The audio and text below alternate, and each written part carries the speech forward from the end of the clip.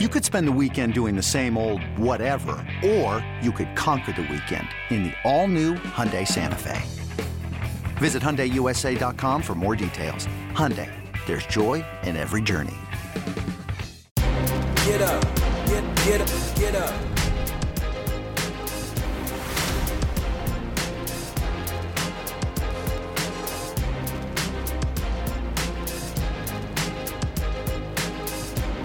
What is up, Mets fans? Welcome back to episode number 119 of the Mets Up podcast, the official podcast of the New York Mets. Not necessarily a happy episode, not one we're too excited to record here at 11:30 on Thursday night, because those Atlanta Braves, they did beat us in a 4-game series down in hot and steamy Atlanta with a night game on a Thursday where the Mets have to fly back to Philly. I don't even know how that's possible, but we'll go into that during this podcast. Not great vibes right now going on in Met World. I think that's a little ridiculous. We both think that's a little bit crazy. We're going to have a nice little therapy session. We're going to go through all the games. We're going to tell you what we liked, what we didn't like. Going to be nice and calming for you guys. Hopefully on this Friday morning when you're listening to this going to work, you'll be able to relax a little bit and not want to punch your radio in your car. But that being said, if you guys do like what we're doing over here, make sure you are following us on all our social media at MetsUp. That's going to be Twitter, TikTok, and Instagram. If you're looking for the YouTube video, it's over on the New York Mets YouTube channel. Just go subscribe over there and watch that on their channel. If you're listening to us, Apple Podcasts, Spotify, Google Podcasts, Odyssey, wherever you find it, drop us a rating, a review, download, and subscribe. We do appreciate you guys. Let's go ahead and bring in James. James, how are we feeling? We're feeling okay. It's a blessing to get to this point in the season and be able to count every single series loss and be able to recount them like individually. Yeah. We remember the Padres. We remember the Mariners. We remember the Astros. We remember splitting a 4-game set with the Braves in May. And I do believe that was all of them, correct? I think that's it. I don't think there's any other sprinkled in there. The Mets, you know, all things considered, have been a pretty good team this year, despite what some people maybe on the social media would like to say. No, yeah. In the Mets' case, historically great in terms of their franchise history. But also, I want to open the show with a bit of a disclaimer for the listeners at home. Some people, maybe of the more acute listeners, will be able to hear that there is very loud reggaeton music that's coming on near my apartment.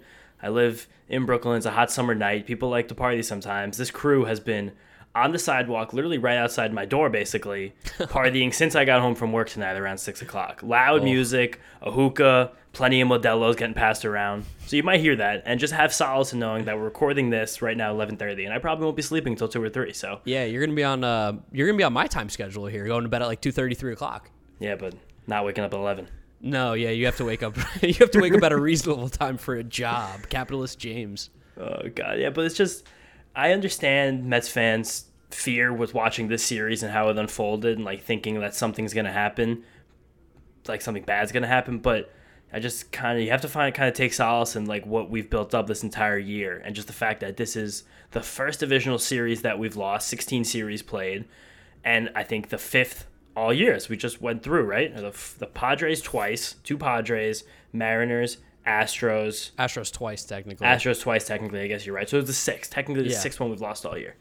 Which, like, I mean, it's really hard to watch this series and not say it wasn't disappointing. Like, I even put out a tweet. Yeah, I didn't say it wasn't disappointing. It was certainly disappointing. No, it was definitely disappointing, and you hope the Mets would have fared a lot better. Like, especially if we would have split the series and won on Thursday with DeGrom on the mound, I think nobody cares. I think this episode feels completely different. If we split this series after, also people have forgotten because the series is a 4-game series, that we lost our starting pitcher after 2 innings. Yeah, in the first 2 games of the series. So that's automatically 2 losses. You lose your starting pitcher in the 2nd inning, or 3rd inning technically, against a Major League Baseball team that's not playing in one of the Central divisions.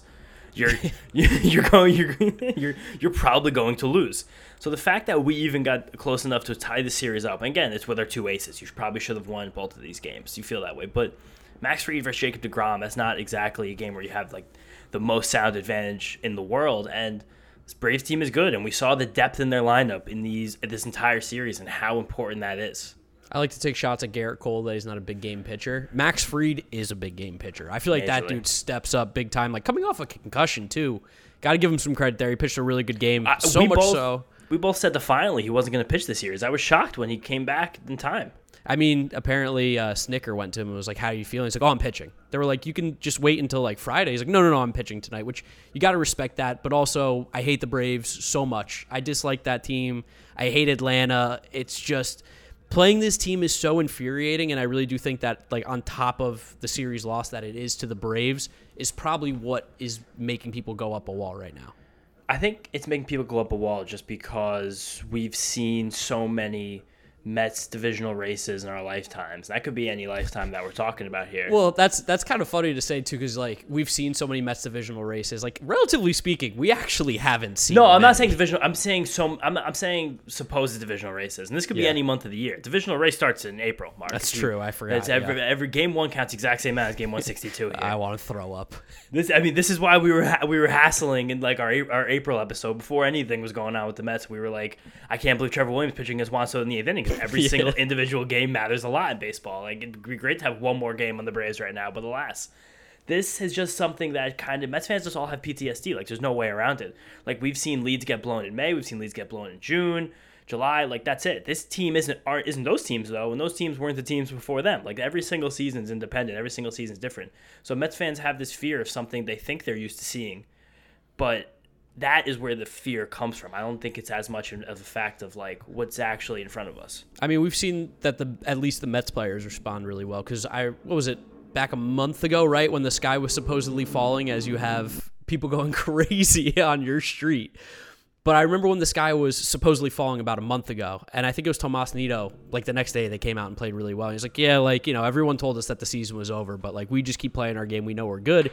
And I think the Mets, I don't think there's any confidence that's wavering amongst the team, but would be nice if we kind of stopped the narrative of like the Mets are choking. Because like 33 games above 500. This is the second best start in Mets franchise history to a season. Granted, it's not really a start anymore because we're like 100 plus games in. I would say the second best through, I think it's 116 or 117 games we are right now. Yeah, so like only worse than 1986 Mets, and by about 2 or 3 games. I don't hate people being upset about losing, because I think you have a right to be upset. It's frustrating to lose this series. I was frustrated myself, but the idea of like, oh, same old Mets, it's happening again, blah, blah, blah. Like, when's the last time the Mets were 33 games above 500 at this point? Oh, 1986. That team won the World Series. I'm not saying that this team is going to win the World Series because of that, but the idea that this Mets team is not good or is choking or is doing the classic thing that they always do, like, it doesn't actually make any intellectual sense. No, and especially because, like we said before, you were so down and out the first 2 games of the series just based on bad luck. Yeah. Like, first of all, you go into game one of the series. You get news before the game that Luis Guillorme, who's become quietly one of the most important players to this roster because super valuable. His positional flexibility, the fact that he can play shortstop at a high level, second base and third base as well, you're not going to have him until the middle of September. That's a major blow. Then he's also, I feel like, become kind of this.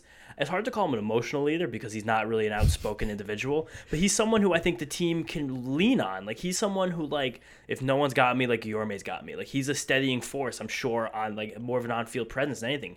And you lose that, you're like, okay, now we need someone else. Because, like, he does, like, 4 jobs in one roster spot. Yes. And this is something we said in the offseason, why he was so valuable to this team and why a lot of this roster construction has kind of happened hilariously, so to say this out loud, but around what Luis Guillorme can do as a bench piece. Yeah. Like, it's true, but it has. Like, he gives you so many more options to build out a roster. So losing him before that game was a little bit of a gut punch. Carrasco getting hit early wasn't good either. Going through the rain delay, Carrasco coming back out, and then grabbing his side. All of a sudden, you just felt like you were spinning before the series even began. Like, it felt like you were going to fall down. Like, it was hard to watch. It was a lot to take in over a short period of time. It stunk. Braves voodoo magic, whatever it is. I don't know. Alex Anthopoulos is over there cooking up some concoctions. What are they doing? Like, is there been a luckier team in baseball over this entire generation than the Atlanta Braves? No, we can't say lucky. We can't do that. We can't play the luck card. I'll play voodoo magic, but as 2 podcast co-hosts who gave Spencer Strider a lot of flack about. And by the way, I said flack that time. You see that? You got that Give one him right. A lot of flack. I got it right. We can't use the lucky card, but I will drop voodoo magic because my grandma, she's Greek. Shout out to Yaya. She's got some magic in her. Like, if I feel sick, she can like cast a spell and I feel instantly better. I can't explain it. She's got like a sixth sense or whatever. Alex Anthopoulos, a Greek man himself, I think he's doing it, but just for evil purposes, honestly. Or he's just giving the Braves good vibes. Something weird's going on. It's been happening for the last 2 years. I don't like it. Like Robbie Grossman hitting from the left-handed side. Dude, Robbie Grossman hitting from the left-hand side. The fact that 2 Mets starting pitchers got injured before the 3rd inning in back-to-back games. Like, how the heck does that happen? Like, oh, that's so frustrating. And like Taijuan on such a freak one too. Like he just like went over and covered first, and then all of a sudden was like, oh wow, that feels horrible. I think he said it was the worst pain he's ever been in, which is quite something to say considering he's had Tommy John and a lot of surgeries and injuries in his career. But then he also went on to say, he's like, I also can't believe how great I feel today. Like that's crazy. I mean, glad that he seemingly avoided major injury. Upset about Carrasco. I think that's a month, right? Yeah. But it was also a situation with Carrasco where he was probably approaching a level of innings that you didn't really want him to get to this inning. So maybe if I have to find a silver lining is that you stored up some innings for when the going's going to get tougher in late October, possibly early November. But it's just like to get that kind of gut punch and have to deal with Darren Ruff on the mound, RJ Alvarez, Steven Nagosic. Shout out all 3 of those guys, though. Wait, were you watching the game or were you listening to the radio? I was radio most of the series. Okay, so you might not have caught this. I watched a lot of Tuesday. I watched most of Tuesday. You might not have caught this, but RJ Alvarez came into this game, as you guys know, after Carrasco got hurt. RJ Alvarez had not pitched in Major League Baseball since 2015. Holy shit. He faced Michael Harris, who was born in 2001. Michael Harris was 14 years old, a freshman in high school, the last time RJ Alvarez threw a Major League Baseball pitch. That's crazy. The Alvarez was the Walker game. I know, but Or Alvarez was the Walker game. Yeah, my bad. No, of course. We're combining these first 2 games because they're both poop fest to bring back our coin term. And also, like, into these games, again, I said it before, hat tip to RJ Alvarez, Steven Nagosic, and Darren Ruff for saving this bullpen, giving our A-team a chance to get to these last 2 games with chances to win both of them. And just another hat tip to Charlie Morton, just being an absolute legend, 38 years old, throwing 97 miles an hour with that curveball. We had a part of his best start of the year, so really glad to see him rounding into form every time. Yeah, he was... His control and his stuff was so nasty in game 2. I mean, like you said, it was another poop fest because of the pitcher thing too, but he was spot on. Like you can get mad sometimes when you watch Mets hitters not hit a Chase Anderson, like we've said in the past. But Charlie Morton, who isn't having a great year, you wouldn't have been able to tell that from that game because he was unbelievable. Like you said, one of the best starts he's made all season. He was. The Mets could do nothing in this game against him. But we should leave these 2 games in the dust and now kind of break down games 3 and 4 because these were intense baseball games. The Braves knew it. The Mets knew it. Scherzer and DeGrom on the mound. The Braves were able to counter Max Fried in the 4th game, and it really had an intense playoff-like atmosphere. Well, first, we also have to talk about the big news that came before Game 3, which was our boy, former guest of the Metsed Up podcast. Friend of the program. Yeah, friend of the program, TikTok viral star, thanks to our TikTok there. Brett Beatty called up third base for the New York Mets, making his first start. It was very exciting. Everyone on Mets Twitter was buzzing, including ourselves, maybe. We buzzed. We really buzzed. We were really happy to be, for a little while, to be one of the first people of that news, jumping on the train with Jeff Passan and Mike Mayer, who got it first. But it was just a really nice moment because Mets Twitter was kind of exploding the day before with him not getting called up. And people were kind of upset because it seemed like the Mets really had a gaping hole at third base. And he's major league ready, as we've learned recently. So it was a little frustrating to see him not get the call, especially after seeing these young Braves playing so well. Yeah. He did get that call, made his major league debut on Wednesday. And it was as storybook a debut as I remember for any player ever in a Mets uniform. It was awesome. I think he hit a home run in his first at-bat, in case you guys didn't know. I mean, you knew this. Second pitch. I think he was the first one since Mike Jacobs to do it, and then before that it was Kaz Matsui, so some elite company there for Brett Beatty. I think his career trajectory is a little better than those guys. I remember both of those. Vividly. I think I was at both of those. I remember Kaz did it at home. That was 2000. Opening day. Yes, opening day. I was 100% at that game. Oh, he said Kaz did it in Atlanta, John. Yeah, in Atlanta. He did it in Atlanta. You want to know why? I believe the next year he also hit another home run on opening day. I'm not even joking. That was it. Because that was Pedro's first game as a Met. I remember I was at that game, opening day 2005. Yeah. Yes, I was at that game. He did in his first at-bat 3 straight seasons, producer John is telling us right now. That's one of the craziest stats in baseball history. And the fact that John's pulling that from memory, that's even crazier. I knew the 2 years. I didn't know about the third year. But I think the third year he wasn't with the Mets, if I recall. I think that might have been when he went to the Astros. But regardless, and Mike Jacobs was, I believe, in Arizona, right? You said you remember it vividly there, James. Oh, I thought that was home. I think Jacobs was a home game. I'm pretty sure I was there. It was home? Okay. Was it against the Marlins? I think it was against the Marlins. Okay, okay. You know what? He had a huge series in Arizona when they did a trip, and I was like, he's so good. It's not just like one at bat. He's really, really good. And then Mike Jacobs happened. First Nats. Was it Expos? You mean? No, it would have been like 2005. So it would have been 2005. Nats. That's Nationals. Yeah, wow. You're just having a conversation with our notes right now. This is like speaking to like Stephen Hawking. We're doing a podcast right now. I know. You remember that? You're talking to the notes. I asked you a question before, and you just completely ignored me. Me? Yeah. What'd you say? I was talking about whatever was going on in the game with Brett Beatty, Mike Jacobs, Kaz Matsui, and you were just looking at me, and I was like, no, and you were like, I'm reading. I was like, okay. Oh, John was actively typing. I wanted to see what he said. It's like Interstellar. Matthew McConaughey was talking to himself in the future. Like I want to see what he's saying, even though we can't see him. Man, I haven't seen Interstellar. Oh, I'm sorry, my mistake. Never we'll do one spoiler an episode from now on to keep this one going. But yeah, move on.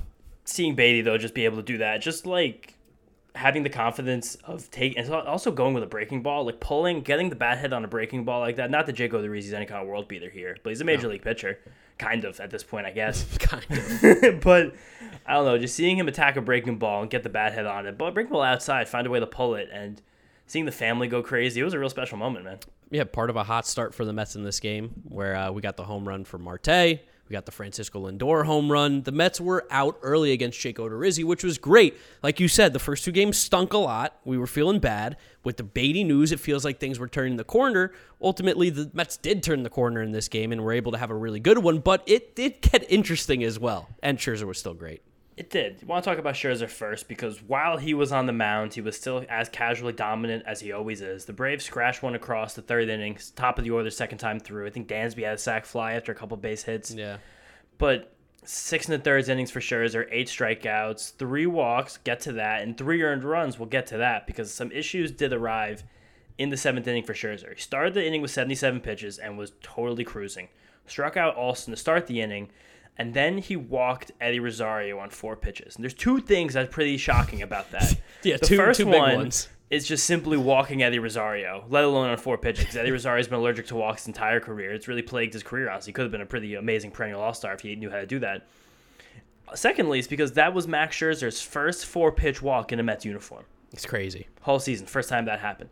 And then after that, Vaughn Grissom hit a number by the mound, couldn't make a play. As we know from Game 4, Vaughn Grissom has some wheels. That guy is really annoyingly good, and it's really making me upset. And then Max Scherzer walks Michael Harris on 4 pitches. So now, in one inning, the first 2 4-pitch walks of his entire season. So you're like, okay, something's wrong. Buck comes out of the dugout, takes him out of the game. Adam Ottavino comes in to face the 8 and 9 hitters in the Braves order. At this point, the game was 6-1. Yeah. 6-1, and then Ottavino gives up. Oh no, wait, that wasn't a Grissom number. Grissom got the infield single to score the run right after this. Was it? I don't know. We're We're focused too much on the little details. Yes, but there was an infield single that scored the run, and then Robbie Grossman hitting from the left side off Ottavino just crushed one.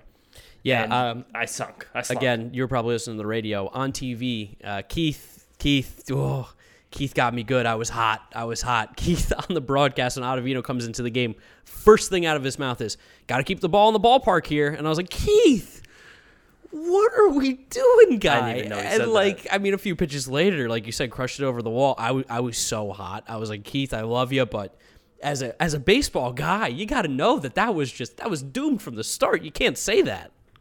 I remember in our text chat, you were also saying that Keith was talking about Max going 8. He was. The 7th. Yeah. But he was cruising to that point. 77 pitches through 6. You're like, you're in as good of a spot as you could be. We know the jinx is so powerful, especially in Mets world. I mean, so, not to rub salt in the wound here, Jane, but you did say we didn't lose a series against the NL East in the last podcast, in the last episode. I did say that. You're right. So there's that. There's me with mentioning stuff that we've done in the past. I mean, like, we have to remember, like, some facts are facts. I can't get you on a fact. Forgetting that I jinxed the crap out of this game as well because I want to take a day off from like kind of paying attention to the game. So I had the Mets game like on the GameCast, listened to a couple innings on the radio. I was hanging out with a friend, and I was riding my bike home, and I got just rained on. It started pouring for like half hour in the city, and I was like, all right, whatever. I have some cover. There's a dive bar right over here. Shout out to Brooklyn Safe House. Treated me well for while I was in there, and I'm going to watch the game. And I was watching during this blowout. Mark's like, yeah, turn it off. And I was like, I left. I couldn't watch it anymore. It's like, you cannot be watching this. You can't tell us you're going to take one for the team and not watch, and then all of a sudden be like,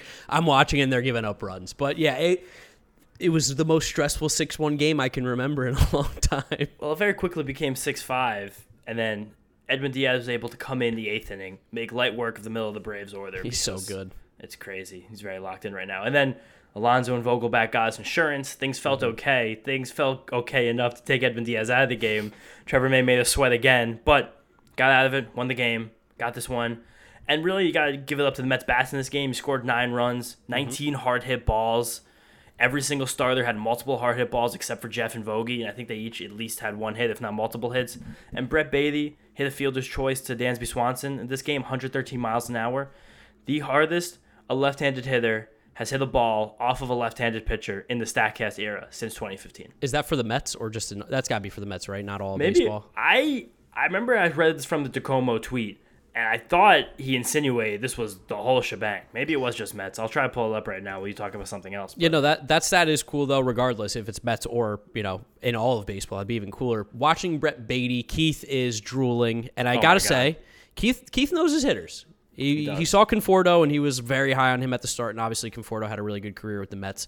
Brett Baty... By a Met left-handed hitter, by the way. Okay. Not all of them. Yeah, that makes more sense. Brett Baty, though, he's like, man, I love the way this kid swings. In Game 4, Gary said, does his swing and stance remind you a little bit about Christian Yelich? And Keith goes, oh, I think he's better than Yelich. And I was like, let's go, Keith. Like, I'm all for it. I'm all on the Brett Baty bandwagon. I think his at-bats his swing reminds me of Yelich. I don't necessarily think it does by any means. I think he's a lefty who's tall and like a little thin. Yeah, no, but I don't think Beatty's even as thin as Yelich. I think Yelich kind of uses his arms more to swing, and Beatty seems to use more wrist, if you understand what I'm saying with that. Yeah. Beatty seems to get the bat head out, while like Yelich kind of seems to survive with that nice plane. I don't know. It seems a little different to me.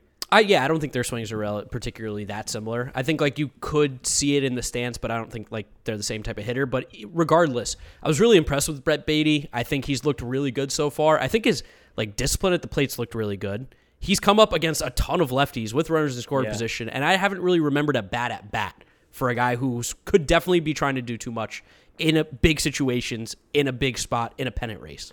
Well, I was going to say poised, too. Like, he just seems like he very much belongs right away. And I tweeted that after he hit the home run because he just seemed like it was another day at the office for him. Like, the moment wasn't too big. He just came up and was like, I can do this. Like, this is the level I should be playing at. I'm excited to be playing here. I think that's what we can take the most solace in from these couple games of Brett Baty debuting. It's like the moment wasn't too great. And, of course, there's going to be some rookie struggles, but he just seemed really, really comfortable. The call-up of him right now reminds me a lot of 2015 when Michael Conforto got the call-up when Kadire went down and Kadire was out. And Michael Conforto didn't give up that spot after he came up. It was his.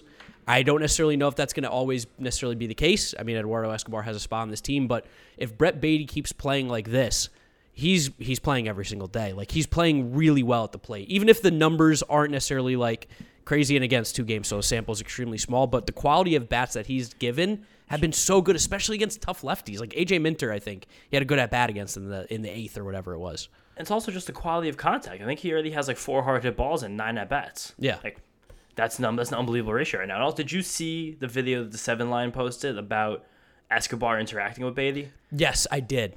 That was awesome. For the people at home, when Baty was coming out for his first inning in the field, because he got in the field before he came up to the plate, Escobar was on the top step, like hyping him up. Yeah, and it's like that's what Eduardo Escobar does. He's a great guy. He's a great veteran presence. Like seeing the joy he had for like a young player who's like almost taking his job in a way, it's beautiful to see. It's very I don't want to say humbling because it's not anything to us, but like I think it's an experience that's wholesome. I'll say it's very wholesome. I think that's a better word to use. Also, what was the tweet underneath it? Remember you sent me and you're like, I want to talk about this because just to go off on Eduardo Escobar a little bit here in a good way, this dude on and off the field seems to be an absolute, gotta love this guy. Yeah, this is from Jim Brosnan. See, I got the name before I start talking about the tweet Nice, this time. nice. Under the 7 Line tweet that was quote tweeting as the motorcycle goes past. Rude interruption. Unbelievable. Do they know we're podcasting in here? Must not. Must tell not. They should be following Met stuff on all social media so they know. Oh, there's tons of Mets up stickers all over my neighborhood. I hope they know. But Jim Brosnan, at Jim Brosnan on Twitter, he said a buddy of mine, a Yankee fan, met Escobar doing volunteer work in Queens. He sent me a pic saying, doesn't this guy play for the Mets? And he said, Escobar showed up to a volunteer gig alone, introduced himself to everybody as Eddie, and worked alongside everybody else. That's sick. That's just a quality guy. And like also Eduardo Escobar, if you're not a baseball fan, he's like 5'10", like kind of in his like mid late 30s. Like he's not gonna stick out like at a volunteer event in Queens. Like that's just amazing that he did that. Yeah, it's crazy that he would give his time. Like you would think a lot of these guys, anytime that they have off, they're probably like, I want to do nothing. I want to relax. I want to watch some TV, maybe play some video games, whatever they're doing, watch a movie. Eduardo Escobar's like, I'm gonna spend my time and try and make someone's day better than it is right now. Which gotta respect that. Help out his community. Like it's just a beautiful thing to help out your community, especially when you like have as busy of a schedule as a Major League Baseball player. But this was Wednesday night's game, certainly the best one of the series, the only win. A lot of good, some bad. Love seeing Brett Baty. And then we get to game 4 on Thursday with Jacob deGrom on the mound. And you had this feeling like, okay, we can salvage this right here, right now with our ace versus their ace. Yeah. Like mano a mano. This is a team. We kind of talked about this a lot in our second half preview episode, that all these games are coming against the Braves. This was the season. This was everything. This collection of games. And now we've played 9, 12 against them since that episode. And like you saw it, like this was kind of the culmination of this entire stretch. Mm-hmm. And deGrom was so good early. He just mowed through this order. And then the top of the Braves order, second time around, it seemed like something clicked. They finally got a hold of something. To be fair, watching, his slider just was not breaking. His slider was not sharp at all. And both of the hits, Dansby's double and Austin Riley's single, each scoring the 2 Braves runs, were off of sliders. Yeah. And the command on it was still perfect. And there was those 3 innings early in the game, like it seems like there always are, where deGrom throws every single pitch in the exact same spot, and the hitters don't know what it is until the last moment. They can't hit either of them. The strikeout against Ronald Acuna to start the game was like not fair. I'm not gonna say I felt bad for Ronald Acuna because I never would feel bad for him. Of course, but I just at that moment I was like that is the greatest pitcher of our generation. We just saw why. Yeah.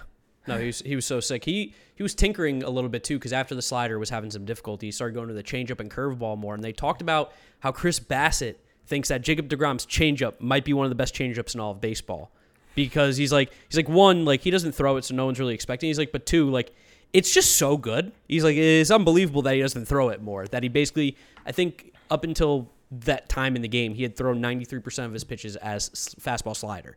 So apparently they're trying to maybe tinker with throwing the curveball and the changeup a little bit more as well.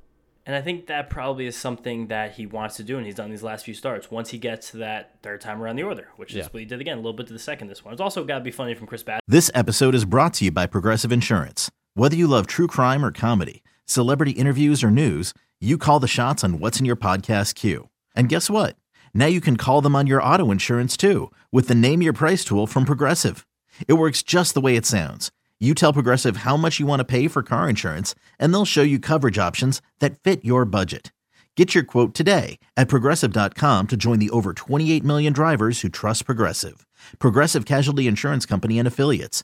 Price and coverage match limited by state law. Hey, Rob Bradford here. You guys know I'm always up for a good MVP story, and one of the best stories is Wasabi Technology. Wasabi is the world's hottest cloud storage company, and it's become the go-to provider for professional and collegiate sports teams, including 20 Major League Baseball teams like the Red Sox and NHL teams like the Bruins and Vancouver Canucks. Even the Liverpool Football Club is getting in on the Wasabi action. So, why is Wasabi the MVP? Well, Wasabi was purpose-built to free businesses from skyrocketing storage costs and unpredictable transaction fees that the Amazons of the world are charging. In fact, Wasabi is up to 80% less than those hyperscalers and doesn't charge a cent for businesses to access their data. From Wasabi's AI-enabled intelligent media storage, Wasabi Air, to the industry's only cloud storage service with triple protection against cyber criminals, data deletion, and ransomware, Wasabi's taken the lead in driving innovation in data storage and helping sports teams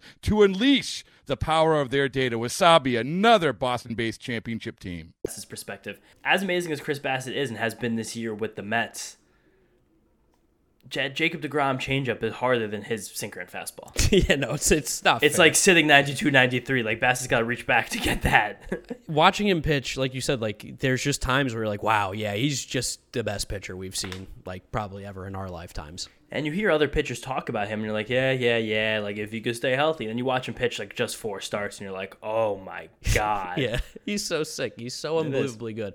Trevor May explained to us best. He's like, he's just different. Like, he's just different. And you can see it, and you feel it, and you watch it. He's so good. It's also been very cool. I saw a lot this series that whenever Max and DeGrom are not on the mound, they seem to be just completely attached at the hip. Right next to each other. Which, they are buds. I was talking on the phone with one of my buddies today. Shout out Reed. He used to be a big fan of this show, but he said he stopped listening since we went Hollywood. Because at first he was supporting his friend, and now Small he said I was getting enough support. So we lost one listener there. So shout out Reed for that one. I'll remember that, Reed. But he said that there's basically almost no one else on earth who can actually have a conversation as a high level of pitching as those two guys can. There's 7 guys: Kershaw, Wainwright.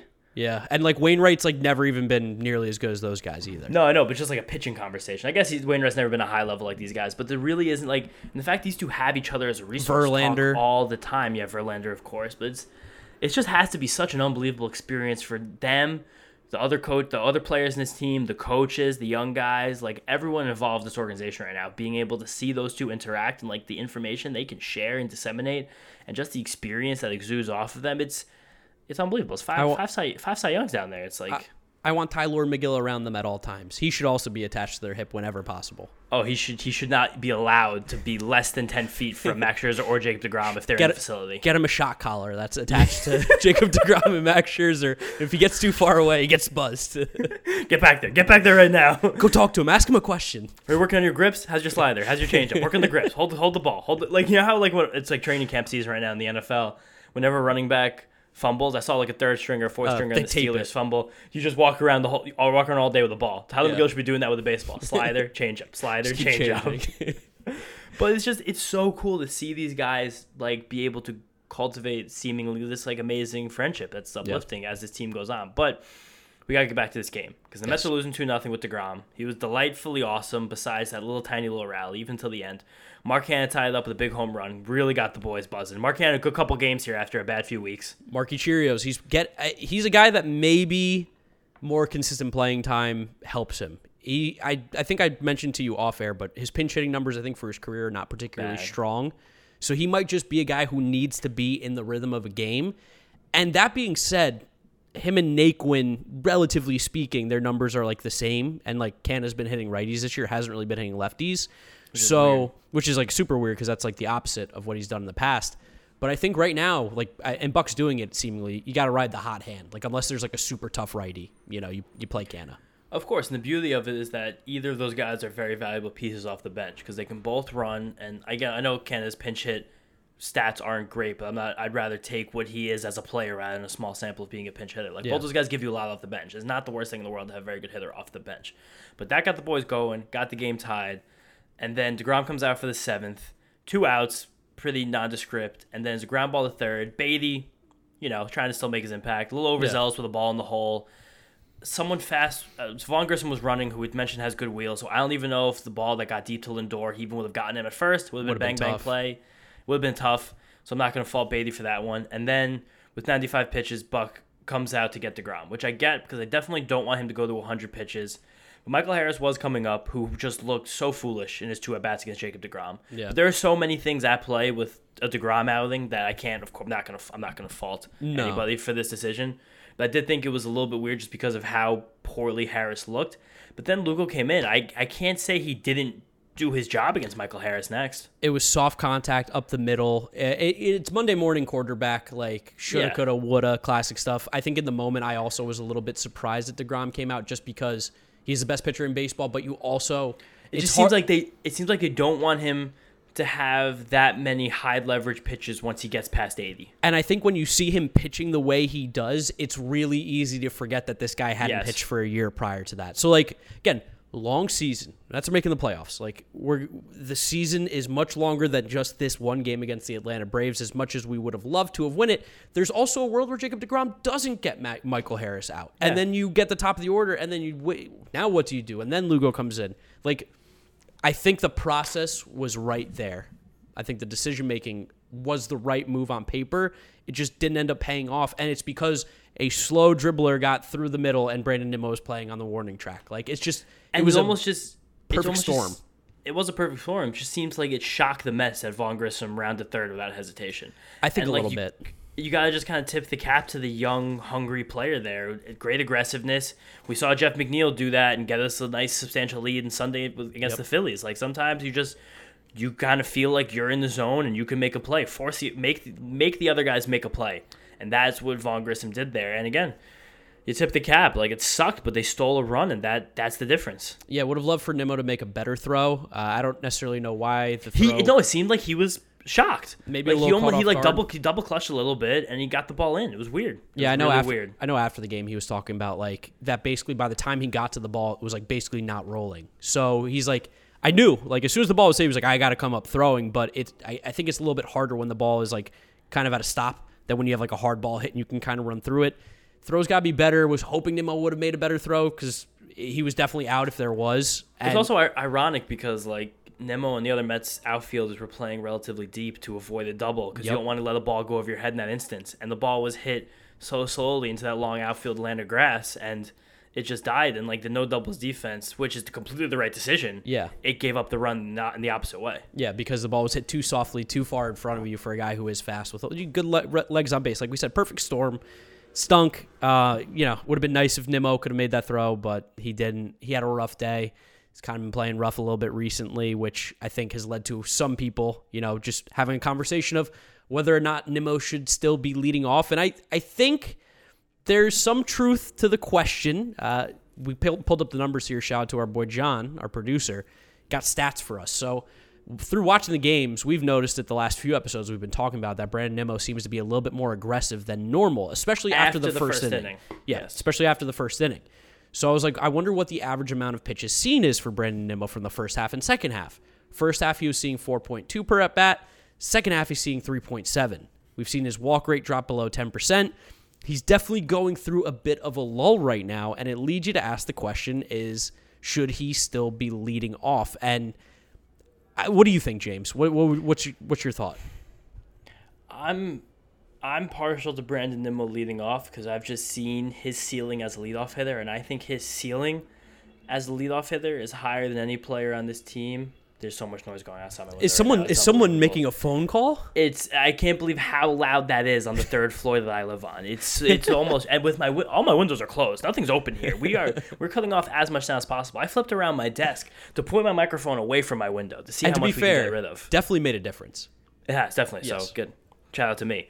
But I've seen Brandon Nimmo just have a higher ceiling in the leadoff hole than any other player on this team, probably besides Francisco Lindor. But Lindor's hitting the ball so well right now that I want him in an RBI spot, and that third spot has really been a home for him. And heading into this game, he has struggled, but even the last 4 games, like Nimmo had a hit in all of them and a walk in 2 of them. Yeah. So it wasn't like he wasn't getting on base like we want, but it just seems like his approach is different than what we've seen in his career to this point.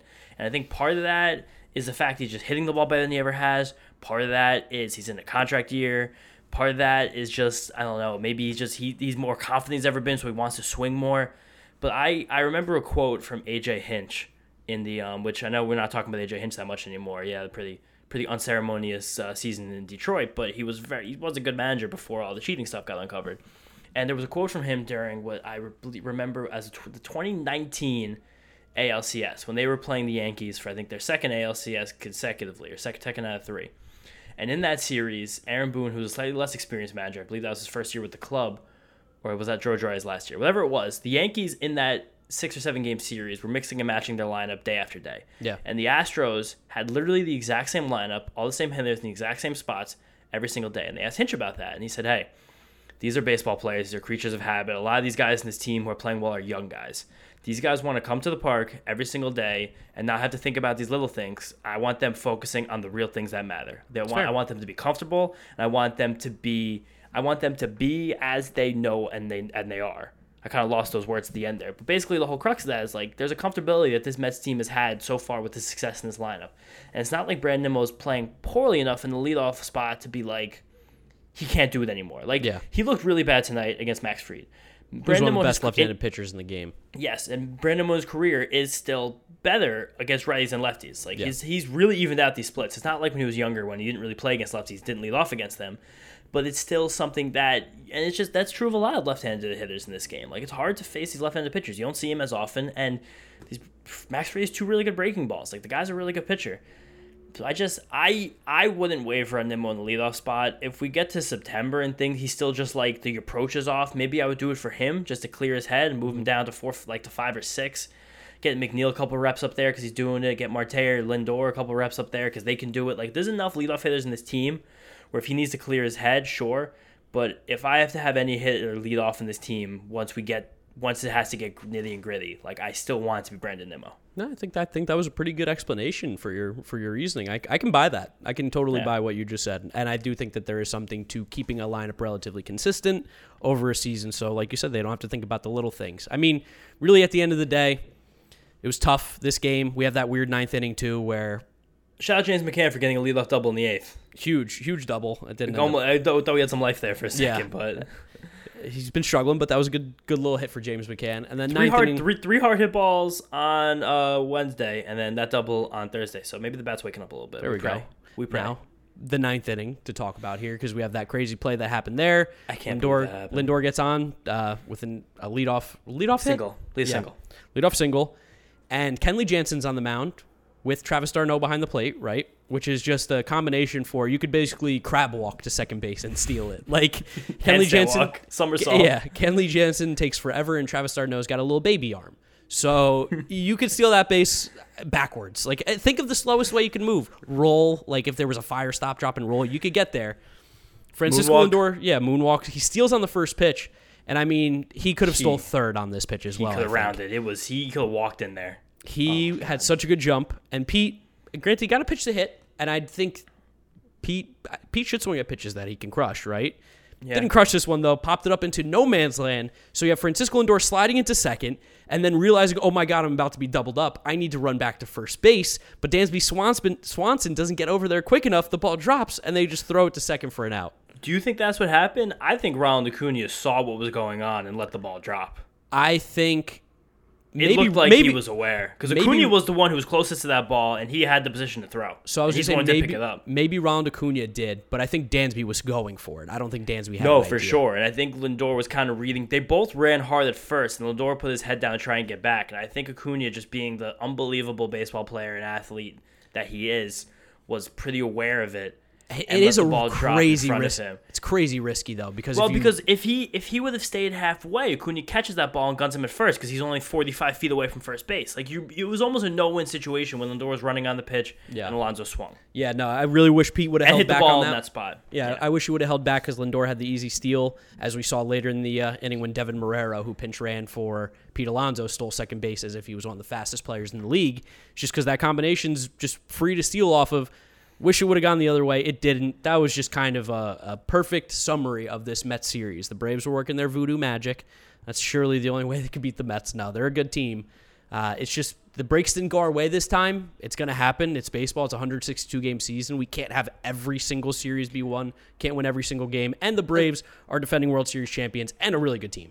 And we told Mets fans again at the All-Star break when we realized we circled these like 3 series on the schedule. I said this whole season is going to come down to these 3 series, and when you take them as they were in totality, 3 games in Atlanta, 5 games in New York, 4 games in Atlanta. The Mets won 2-1, the Mets won 4-1, and then the Mets lost 1-3. Yeah. So quick math here, that comes out to the Mets winning 2 plus 4 is 6, 7 wins versus 3, 4, 5 losses. You went 7-5 in these 12 monumentally important games against the Braves. In the games that you played against the Braves, you went plus 2 games in the standings. Yeah. If you look at it as a total, with everything that happened here, you can't help but be like happy about it. No, yeah, I mean, like, and we've said it, the division goes through the Mets and Atlanta. Whoever wins that series is probably just going to end up winning the division. And the Mets, like you said, we still have that advantage. We still are 3.5 games up. This division was close before, and the Mets were able to separate. Mets have an easy schedule coming up, so the Atlanta Braves, but this team is 33 games over 500. I don't think it's time to panic yet. I don't think it's time to... Actually, I don't think there's ever a time to panic with this Mets team, really. You're 33 games above 500. That's kind of where I'm going to end it. Yeah, I couldn't even imagine finding. I mean, I know I could. I'm not going to say anything, but like things that happen on the field for the next couple of weeks is probably not the reason. Oh my God! Did you hear my stomach there? Yeah, that was shocking. I was looking around my room for the demon. It was like Who made that noise? It was like a coyote or a fox squealing in the middle of the night. That thing was loud. It came to the microphone. Oh my I can't God. believe that. All right, well, since my stomach is probably saying that portion of it's done, I figure we'll do a quick little therapy session because there have been some tweets that are funny, and I'd like to comfort some of our fans. Think of me and James's bald men, maybe Dr. Phil, one of the most famous therapists I guess there is out there. Is he a therapist? I don't even know what he is. Is he a doctor? I don't really know what he is at all. I feel like now he just takes like TikTok kids and blows them up even more, like the Catch Me Outside girl. He's big on TikTok now. He's pretty hip. He does all the memes. Yeah. We're hip on TikTok, I think. I think we're starting to get there. So we're there, yeah. Think of us as Dr. Phil. I've pulled up a couple of them that particularly I feel like talking about. This one comes from Crying Flores, which I think is a funny @, and his picture's just Wilmer Flores crying, of course. That's a good one. Braves are actual contenders. The Mets ain't. When you don't have a good pen or GM, you won't win. And it's like, oh, come, buddy, listen. First off, the Mets are good. We are still in first place. 33 games over 500. Still, like, one of the 5 best teams in baseball. The Braves are also a part of that group. Like, I think you're right. The Braves are actual contenders, but the Mets are very much contenders. Do you not remember when the Mets took 4 of 5 from the Braves just last week? Like, it's so crazy how quickly and 2 of 3 2 weeks before that, also in Atlanta. People quickly forget how good that they are. Like, they beat DeGrom. We had Scherzer win, but like their beating of DeGrom wasn't even like they crushed them. Like they scored 3 runs. Like whoop-de-doo. You scored 3 runs. The Mets scored 2. Like they played better. That happens. I don't know. People are just so quick to root against the Mets. Like people who are supposedly Met fans. It's like really upsetting. Remember the given stat that we saw tweeted out? I'm not going to mention who because I won't give him any prep. But after he had the blow up inning against the Braves in Game 1, someone of note tweeted out Michael Given's stat line because he had a bad game there. So it was 6 appearances and a game that didn't matter, a poop fest as we call it. And he was saying like he's been less than stellar. Today he came into the game in a tight awesome scenario today. and he struck out the side. Like it's so funny how people get caught up in the I believe narrative. it was the top of the order too. That It was, yeah. He was awesome. lights out, yeah. So like the narrative stuff is just so ridiculous that the Mets don't have a good pen. The Mets have a solid pen. I don't know why pen. it keeps getting thrown under the bus like it does.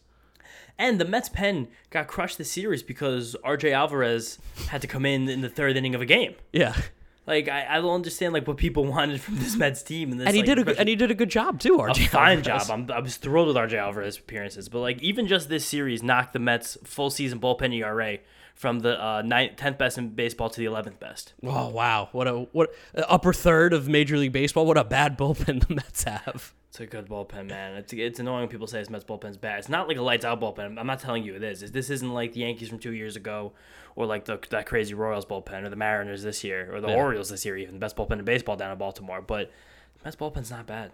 I also got another funny tweet that I'm going to read out here. This one comes from fire Tom Thibodeau, and the rest we'll leave out. But the Mets lineup is nowhere near to that of the Braves. Mets have way too many automatic outs in that lineup who also make weak contact, which is kind of funny because if you look at the Mets WRC plus for the entire season, which is considered to be one of the better offensive stats in terms of, stat categories, the Mets are 4th in all of baseball, only behind the Dodgers, Yankees, and Astros, who I think probably every baseball fan would say are the 3 best offenses in baseball. For sure. So the Mets are 4th. The Braves are 8th.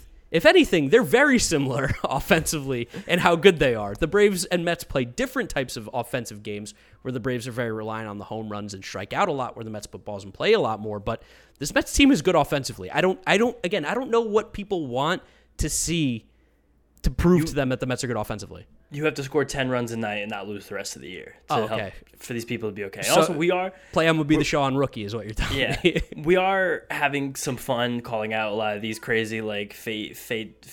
What's the word? Like fatalistic? I don't know. People who are like Glass doom half and gloom. empty. Yeah. Yeah, but there were the overwhelming response from at least our community on Mets Twitter after this was generally like, okay. This wasn't good, but there were a lot of mitigating circumstances that happened in the series, and just get on to tomorrow. And I feel really good that the reply to the Mets Up tweet was overwhelmingly positive. Yes. I feel like when we first started, it wasn't like that. that makes me feel so proud for like what we've been able to create here and like the type of Mets fans that we have following us. Like, it's so wonderful that now a lot of people are like, okay, like this team is good. You can realize it, establish it. You're going to lose baseball games, but you can just see like more. You can see past this. We have another big series coming up this weekend that we have to focus on. Then we have next week, over the next 2 weeks, 2 series against good teams, even though the Yankees are reeling right now. And then we have basically like 7 straight series against teams under 500 before we get back to the Braves. Milwaukee before that too. But it's just like, again, and if you look, like I said before, if you look at all 3 of these Braves series as one, because that's kind of how we were approaching the second half anyway, you're like, okay, this team did their job. 7-5 in 12 games against the Braves in a month is a win. That's incredible. It's one of the best teams in baseball, and you won 7 out of 12 games with most of those coming in their ballpark. Yeah, what's better than that? No, it's good. Obviously, this series could have looked a lot different, but really, at the end of the day, not doom and gloom. Like Ellen on Twitter says as our last tweet, I trust Buck and the 2022 team not flipping out here. And I agree with you, Ellen. I agree with you 100%. I trust this team. If we trusted them in May, how do we not trust them now? Really? Right. Like, and everyone overwhelmingly onto the next one, onwards and upwards. Like, that's absolutely it. Like, everyone, it's comforting to see that from us, from our folks. And speaking of, before we do get going into that next series, we got to bring in our boy John here because, of course, we have the estimate. No Big Three today because Big Three's for when we win. We like to have fun with the Big Three, but we can still do the estimate. And I have to go like this because I won. Another one. You crushed me. I had a bad showing in last estimate. It's blazing hot outside. You get in your car to turn on the AC to get cold air pumping, but it blows hot air out. This issue is commonly caused by low refrigerant due to leaks in the AC system. You want an easy, all-in-one solution that will restore the cold air in no time. AC Pro Recharge Kits make restoring cold air easy for even those with zero DIY experience in less than 10 minutes. Save time and money versus going to a shop by picking up an AC Pro Recharge Kit today. Be a pro with AC Pro. That showing doesn't even. Yeah, I got doubled up. It's rough. Real quick, James, you said something earlier. I know we were kind of having our communications silently, but Kaz Matsui and that statistic and how it's like one of the craziest things ever. So, yeah, he did homer in his 3rd season in the bigs. He missed the start of that season in 2006. Oh. Doesn't make his debut until April 20th. So his first at bat comes against Jake Peavy. Do you know what this guy did? No. He hit an inside the park home run. So that's a crazy stat. Another crazy one that has nothing to do with Kaz Matsui, but has to do with the Met and Old Timers Day coming up. You know the stat about Art Shamsky?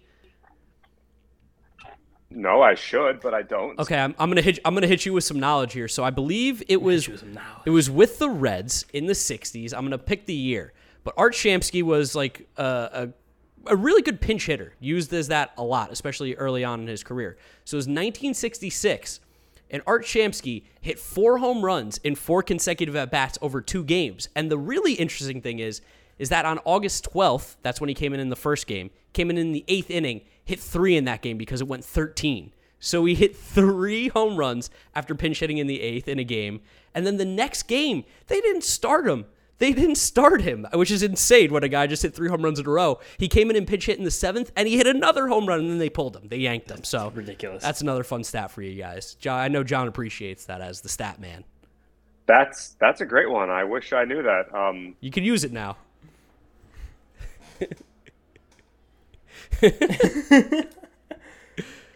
And then one more quick cap about this Kaz Matsui game. Julio Franco also homers that night. Wow. The oldest player to hit a home run in a major league game. Oh my God, same game? 7 years and 240 days old. Yep. So is that also off Jake Peavy? Because Peavy had the Mets number for all those years. I don't know if it was against Peavy. I don't think so. I think it was later in the game. The Mets won 7-2, so I think Peavy was out by that point. I mean, people don't give April 20th, 2006 its proper due. Definitely not.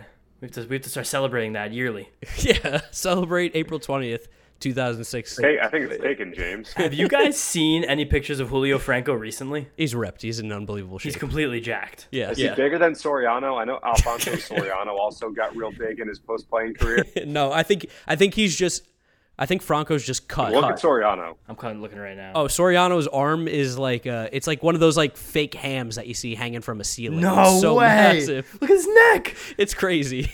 How's this? Oh my God! You gotta get this guy like 200 carries right now. Put him in the middle of the field. Jets could use him. There you go. I forget how funny Alfonso Soriano's swing was too. He doesn't really get the credit he deserves as like a marquee player for a collection of years. Oh, he was sick. He was awesome. He was so good. One of the only shout guys. Shout out the old box that Yes used to have on their televisions. Remember? You're shouting out Yes? Remember the diamond? But I used to think the diamond they had was so hilarious. Where like the scoreboard was inside the diamond, they used to light the bases up around the scoreboard. That was cool. As like a 9-year-old, that was cool. John, I'm not shouting him out for anything else. what do you got for us with the estimate? I've had enough Yankee talk here. Yeah, James. I don't know why I had to bring Yes Network into it. Anyway, Well, the Yankees can't win a game right now. It's true. that's true. At least we're not the Yankees. At least we're not the Yankees. That's a glass half full right there. All right, so we do move on to Philadelphia. Jeff McNeil has dominated the Phillies since making his debut. In fact, no player in baseball has more hits against the Phillies than Jeff's 78 since his major league debut on July 24, 2018. A lot of hits, and he's scalding hot, as you mentioned earlier, Mark. Yeah. Then we get to Pete Alonso, who has now gone 14 straight games without homering, but the longest drought of his career is only 15. So, law of averages kind of makes you think he's going to homer in this series. He's also homered in 3 of his last 4 games at Citizens Bank Park. So I'm going to go out on a limb and say he's homering at least once in this series. What you guys need to tell me, as I lose my voice here at 12:18 on Friday morning, is what will the total number be of combined Jeff McNeil hits, Pete Alonso home runs in this series, a 4-game series, doubleheader Saturday, long day of ball, in this 4-game series against the Phillies? I think I take this one, right? James, you guessed the last one? Yeah, you can go first. Okay, so, yeah, I agree with John. I think Pete's going to at least hit 1 home run. I'm going to say he hits 2 this series. 4 games, I think we're going to get 2 home runs out of Pete. And Jeff, I'm going to chalk him up for 1 hit a game, and maybe he has a 2-hit game sprinkled in there. So I'm going to go with 7. 7's going to be my number. 7. That's RBIs from Pete Alonso and hits by Jeff McNeil? Oh, home runs, not RBIs. Okay. Oh, wait. No. Yeah, 7. You know what? 7. 7's it. 7's it. I was going to say 6, but I want 7.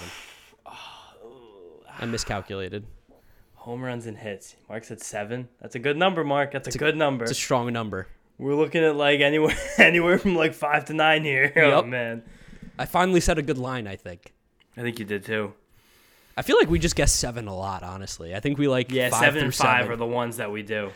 I'm going to stall while I look up the pitching matchups just to get a sense for myself here.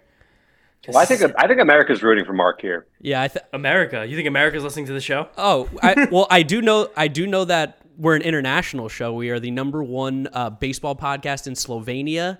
And what was the other country I said? I can't remember. Was it Ecuador? Ecuador, yeah. So shout out to our Ecuadorian and Slovenian listeners. We appreciate you. Thank you for making Mets Up your #1 baseball podcast. We're also climbing the charts in the UK. Shout out our boy Darren Ferguson, UK Mets, for the help there. And we've historically, in the Mets Up podcast, done incredibly well in Trinidad and Tobago. Yes. And Israel as well. So yes. We're very happy about all the listeners out there. Slovenia's on the come up. I've been saying that for a while. Yeah, Slovenia's on the come up. Well-known rising country. All right. Andrei Kopitar of the Los Angeles Kings, Slovenian. You had to. There's your hockey reference for the episode. There it is. I'm been stalling. I'm going to pick a say number. This estimate. Oh my god. I mean, I know what you're saying. My head is telling me under. My heart is telling me over. That's how it always is too. I know where I would go. I'm not going to say it out loud, but I'm going to call you Jacob Stallings if you don't give an answer. Yeah, come on now. All right, I'm gonna go over. Wow, I can't believe you went over. I can't believe it. Over. I'm banking on 1 3-hit game for Jeff McNeil to give me an anchor. Okay, that's fair. That's what I'm doing. That's fair. Honestly, it's 6 through. It's like you said, 5 through 9. That's where the numbers lie. So it's gonna be tight either way. Yeah, and I picked right in the middle. There we go. There you go. All right, John, thank you for the estimate. We'll check back and see Best how of I luck, do. fellas. Talk to you Sunday. Yeah, talk to you Sunday. Hopefully not we can. Not talking John until Sunday. No, I won't. I won't speak a word. No text. Not one iota of a sentence. After we record this podcast, I won't speak to him. Won't do it. Banishing John. Speaking of which, let's talk about that Philly series real quick because we do have it's another big one. 4 games out in Philadelphia. Yep. Noah Syndergaard's dodging us again. Oh, I need more rest. I can't believe he's dodging us. For some guy with the moniker of Thor, he's really just fading away. He's really looking like a fat Thor that they ended up getting. And I've said it a couple times in the show. Like, he's actually been trending in the right direction from where he started the year. Like, he's throwing more breaking balls. Like, the slide and the curve are actually coming back for strikes. He's still not really missing many bats with the fastball or the sinker, but, like, he's doing well. So, it's a shame we're going to miss him. But we're going to see the Phillies big two in the series once again. Friday night, we have Chris Bassett versus Aaron Nola in a pretty marquee game. Saturday, first game of a doubleheader, David Peterson versus Zach Wheeler. Sunday... And then Saturday, late game of a doubleheader. We have not announced a pitcher yet. I'm assuming that's going to be Trevor Williams, based on the fact he hasn't pitched yet in this week. They said that they sent away Chris Bassett, Peterson, and Williams to Philly early because of this hellish night start out in Atlanta, which should be illegal, by the way. I can't believe they had a 7 o'clock game. So they sent them to Philly early. Trevor Williams was a part of that group, so you got to imagine he's Saturday because I think they were saying Sunday might be Jose Budo, who only threw 1 inning in Syracuse tonight. And that seems like it might just be a way to get him, like, keep his arm fresh and be ready for Sunday. Interesting. Okay, that makes a lot of sense because we're going to assume that it's not Taijuan. Taijuan said if he feels good, he'll go, but you've got to imagine that just from a Mets standpoint, again, we don't know anything, but like you're probably going to err on the side of caution. And he said if he's not 100%, if he's 99.99999, he's not pitching. And I almost don't even hate giving him a turn off and then seeing what happens. And then, you know what? If that's Jose Budo's debut on Sunday afternoon against Kyle Gibson, that'll be something to watch at least. Oh, for sure. Jose Budo's he's been a guy we've been shouting on this podcast since the start, so I'd love to see him get a chance. Absolutely. Righty with a fastball and a changeup. I mean, hey, let's go and beat the Phillies. The Mets bats historically hit well in Philadelphia. Now I'm really rooting for the bats because I need McNeil and Pete to get some knocks, but let's beat this team. Nolan Wheeler are going to be tough, but then we got Falter and Gibson after that. But you know Falter is kind of my boy, and he has actually been pitching. He has been trending upwards the last couple weeks. Yeah. I like his slider and changeup.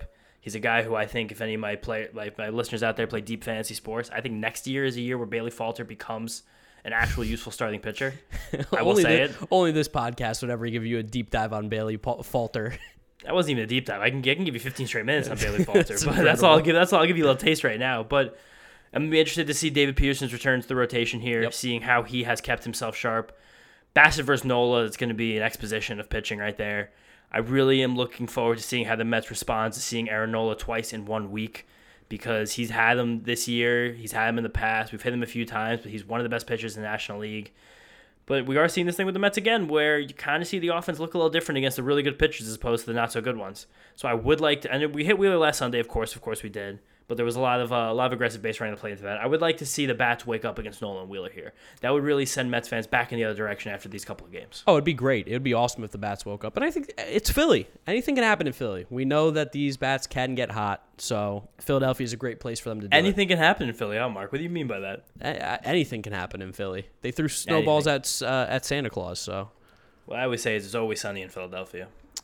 That's the only good thing that's come out of Philadelphia, honestly, is that show, because that show is prime TV. And Mets have been good against Philly this year, too. So you know what I heard today? That my favorite cheesesteak place in Philly actually burnt to the ground. What? Jim's Cheesesteaks in downtown Philly. Apparently, it lit on fire. Burned to the ground? I hope they're going to go back in and remake it because Jim's was my favorite cheesesteak spot out there. Is that the place that has the really good broccoli Rob sandwich, too? I don't think so. I think the Broccoli Rob, that's one of the... I think that might be Geno's in South Philly. No. It's definitely not Pat or Geno's. Those places... Okay. Cheese well, Whiz, maybe Jim's has it, but Jim's is more in the city. I don't think they have Broccoli Rob there. Is it red and white on the inside? No, it's mostly black and white on the inside. Then maybe it's not that place. That's John dropping some interesting stuff in the notes. He said Gritty is cool, and I couldn't disagree more. Gritty is not cool. Gritty looks like he's something that was like conceived in like some Eastern European like tragedy. Looks like something that only Philadelphia could think of. He looks like he's like a horror character. Monstrosity. Gritty is better than Blooper though. Blooper is probably the dumbest mascot in sports. I can't go after Blooper. Blooper chirps me all the time. So on Twitter, you get chirped by a mascot? Oh, Blooper chirps me all the time. Mr. Met doesn't follow me, follows you. Blooper chirps me. I think mascots have it out for me. Yeah, Mr. Met does follow me. That's funny. Whatever. Oh, all right. I can't. Blooper's like if the Philly Fanatic had no panache. How could you make such a phantasmical looking mascot have like the most bland color? Yeah, he's what, beige? He's like see-through. He's like skin cement. color. He's cement like color. Natural tones. That's what he is. He's earth tones because Blooper just comes out of the ground.